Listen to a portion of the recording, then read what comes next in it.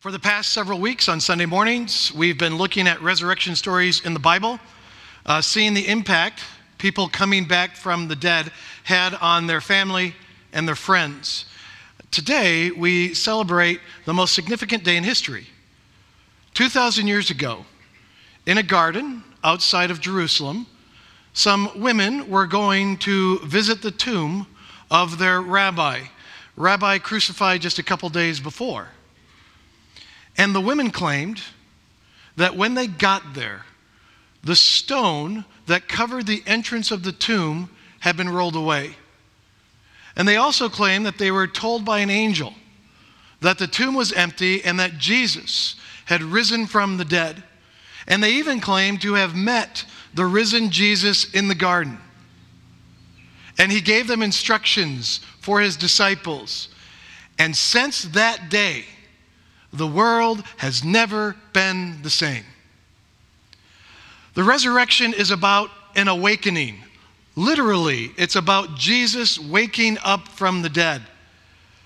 And the resurrection awakens a reaction from us. The resurrection demands a response.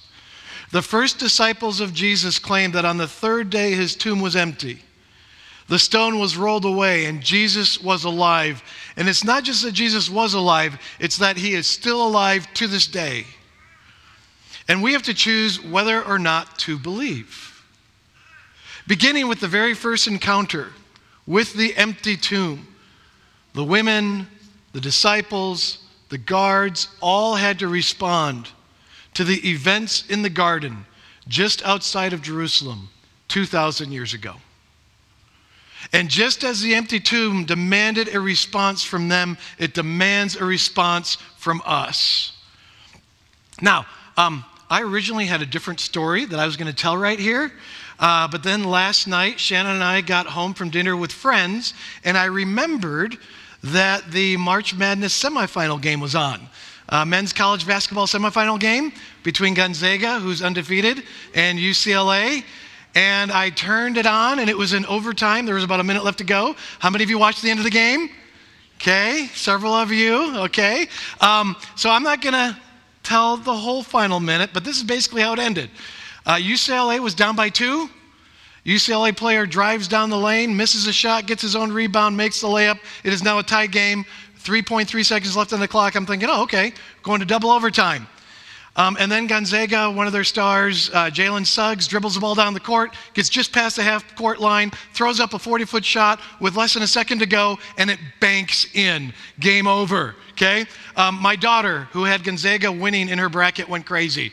I have another friend who actually picked the final 4 teams correctly in her bracket, but she had UCLA winning the whole thing, and I haven't talked to her yet. And my bracket's been shot since the first 2 games the first 2 days of the tournament, so I really didn't care. But that moment was unbelievable. And it awakened all these crazy emotions that the tournament has on its fans. And I went crazy. And I told my wife, and I told my son, and I told my son's girlfriend, and I told my daughter, who were all watching with me. I said, 30 years from now, we will be watching replays of that shot. That shot will be talked about and shown on replays for the rest of March Madness history. Well, ever since the day of the empty tomb, the story of the empty tomb and the angel and the resurrected Jesus, it has been talked about for 2,000 years of history. And if you go back and you watch the game, or you watch the replay of that game from last night, and your reaction is, ho-hum, well, what's wrong with you? Seriously, it was amazing. If you hear about the resurrection and your reaction is ho-hum, there's something wrong with you. The resurrection awakens in us things which we must respond to. The resurrection, it awakens fear. And I admit, in talking about the resurrection, it's odd to begin with fear, but fear is one of our most common experiences. That morning at the tomb, there was plenty of fear. Going back to the passage that Desi read earlier from Matthew 28, after the Sabbath, At dawn on the first day of the week, Mary Magdalene and the other Mary went to look at the tomb. And there was a violent earthquake, for an angel of the Lord came down from heaven, and going to the tomb, rolled back the stone and sat on it. And his appearance was like lightning, and his clothes were white as snow. And the guards were so afraid of him that they shook and became like dead men. And the angel said to the women, "Do not be afraid, for I know that you are looking for Jesus who was crucified. He is not here, he has risen, just as he said. Come and see the place where he lay." And then jumping down to verse 10, Jesus said to them, "Do not be afraid. Go and tell my brothers to go to Galilee, and there they will see me." The guards were afraid. The angel told the women to not be afraid. Jesus told the women to not be afraid. And if you think about it, fear at the empty tomb, it's not that odd. You know, imagine if you went to someone's grave who has recently died, and that person's grave when you got there was dug up, coffin empty, and before you know it, the person is standing next to you. What is the first emotion you feel? You're freaking out, right? Okay? There would be a lot of fear there. What's going on? What's happening? Because this is not a normal experience. There is fear. Fear of the unknown is our most common fear. How often do we encounter the unknown? Well, like every day, because we don't know what's going to happen today. Every day is a new day. And the most common command that you will find in the Bible, the command that appears the most times, is do not be afraid, or some variation of it, like do not fear or fear not. The phrase do not be afraid occurs twice in the 7 verses I just read. And why does do not be afraid occur so often in the Bible? Well, it's because we always have some level of fear. Fear is an all too common human experience. The story of the empty tomb reminds us that following the resurrected Jesus is a matter of courage. We are placing our faith in someone who came back from the dead.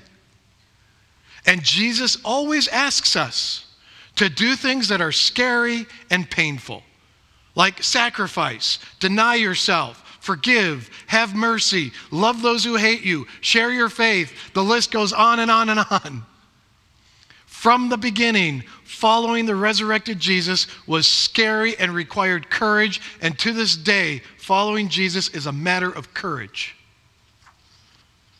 The resurrection, it also awakens doubt. I started with fear, moving on to doubt. What kind of Easter message is this? When we declare Jesus rose from the dead, not everyone believes. That was true from the beginning, even among his disciples. These next 2 verses to me are some of the most amazing verses in all of Scripture. Matthew 28 verses 16 and 17, where it says, "Then the 11 disciples went to Galilee, to the mountain where Jesus had told them to go. And when they saw him, they worshiped him, but some doubted." The 11 disciples, well, these are the 12 apostles, minus Judas. The apostles were with Jesus from the beginning. They saw Jesus walk on water, feed the 5,000, heal the blind, the deaf, the lame, the mute. Jesus told them many times that he would die and rise again. And now, the risen Jesus is standing right in front of them. And it said some of them doubted. These were not the Pharisees. This was not the Sanhedrin. These were not some Romans. These weren't even just committed disciples. These were the apostles. Now, if some of the apostles doubted when they saw the risen Jesus, surely some of us here today have our doubts. Following the resurrected Jesus is a matter of faith. I can give you reasons I believe. I can give you some evidence to believe. But I cannot prove the resurrection to you. If you are going to follow the resurrected Jesus, it requires faith. He is risen. You can't say that without faith. The resurrected Jesus awakens joy. Once we address the fear, once we take a step of faith, there's great joy. The resurrection changes everything. Going back to the passage where it says, the angel said to the women, "Do not be afraid, for I know that you are looking for Jesus, who was crucified. He is not here. He is risen, just as he said. Come and see the place where he lay, and then go quickly and tell his disciples, he is risen from the dead and is going ahead of you into Galilee. There you will see him. Now I've told you." So the women hurried away from the tomb, afraid yet filled with joy, and ran to tell his disciples, afraid yet filled with joy. Jesus, who they loved, was not dead. He's alive.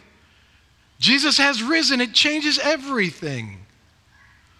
Jesus has conquered death, which gives us joy because those of us who place our faith in Jesus, we too will be resurrected, which means our futures are going to be better than our pasts.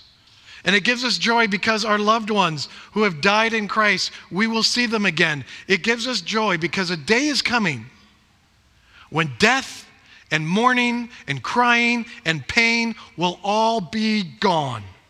They are a part of the old order. A new order is coming. Following the resurrected Jesus is a matter of hope. Our past sins, flaws, mistakes will not count against us. They do not define who we are. The resurrected Jesus defines who we are. And despite all the things in life which cause us despair, the resurrection of Jesus gives us an eternal hope. The resurrection awakens worship. The resurrection is the ultimate sign that Jesus is the King of Kings, that Jesus is the Lord of Lords, that his name is above every name, that at the name of Jesus, every knee will bow in heaven and on earth and under the earth, and every tongue will confess and acknowledge that Jesus Christ is Lord. As it says in the passage, suddenly Jesus met them, and greetings, he said. And they came to him, clasped his feet, and worshiped him. And then Jesus said to them, "Do not be afraid. Go and tell my brothers to go to Galilee, and there they will see me." And jumping down to verses 16 and 17, then the 11 disciples went to Galilee, to the mountain where Jesus had told them to go. And when they saw him, they worshiped him. There are a lot of things that as a society we worship. We worship youth, we worship health, we worship being in shape, we worship success, we worship sports, we worship celebrities, we worship money and power and fame. There are so many things that we worship, and yet there are so few things worthy of our worship. The resurrected Jesus is worthy of our worship. Following the resurrected Jesus is a matter of devotion. We worship Jesus as a gathered community here on Sunday mornings, and we worship Jesus as a sent community every day in how we live. We devote our lives to Jesus because it is our reasonable act of worship. And the resurrection awakens transformation. The resurrection is literally a transformation from death to life, which is what Jesus wants to do with each one of us. Turn us from old creations on the path to destruction and redeem us as new creations on the path to life. And he makes us ambassadors, agents of reconciliation. Everywhere we go in the world and everything we do, we live in such a way so that others will be persuaded to be reconciled to God because of Jesus. Going back to the passage one more time where it says, "Then Jesus came to them and said, 'All authority in heaven and on earth has been given to me. Therefore go and make disciples of all nations, baptizing them in the name of the Father and of the Son and of the Holy Spirit, and teaching them to obey everything I have commanded you. And surely I am with you always to the very end of the age.'" Now it's highly likely that the apostles were teenagers. And Israel was really considered to be a remote part of the Roman Empire.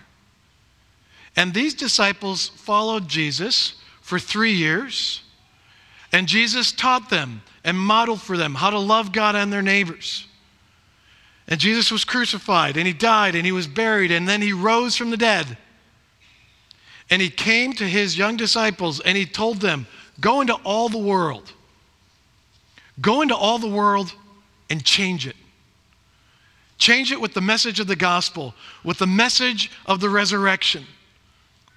And they went to the great cities of the empire, Rome, Ephesus, Alexandria, telling about the empty tomb. And the world has never been the same.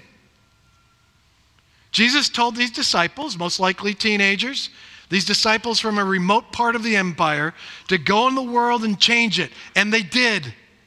The world has never been the same. Following the resurrected Jesus changes the world. And if you believe that, then you have what is called a testimony. A testimony is simply your story.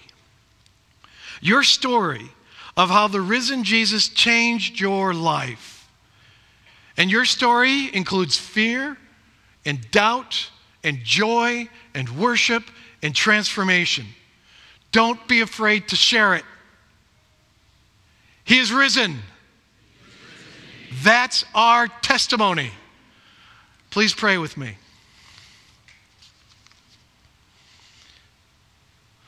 Lord, as we again revisit the empty tomb, reminded of the fear and doubt and joy, worship and transformation we experienced there, give us the courage and faith, the hope and devotion to follow our risen Lord. We are amazed that after 2,000 years, how the resurrected Jesus continues to change lives and change the world. Lord, give us wisdom and boldness to share our stories of how we have encountered you. Give us the passion to live differently because of our faith in you. And in everything we say and do, may you be glorified so others may see your work in our lives and also be amazed by your grace, love, and mercy. And Lord, in this moment, we declare Jesus as King of Kings and Lord of Lords, and it's in the name of our risen Savior we pray. Amen. May the grace of the Lord Jesus Christ and the love of God and the fellowship of the Holy Spirit be with you all. Amen.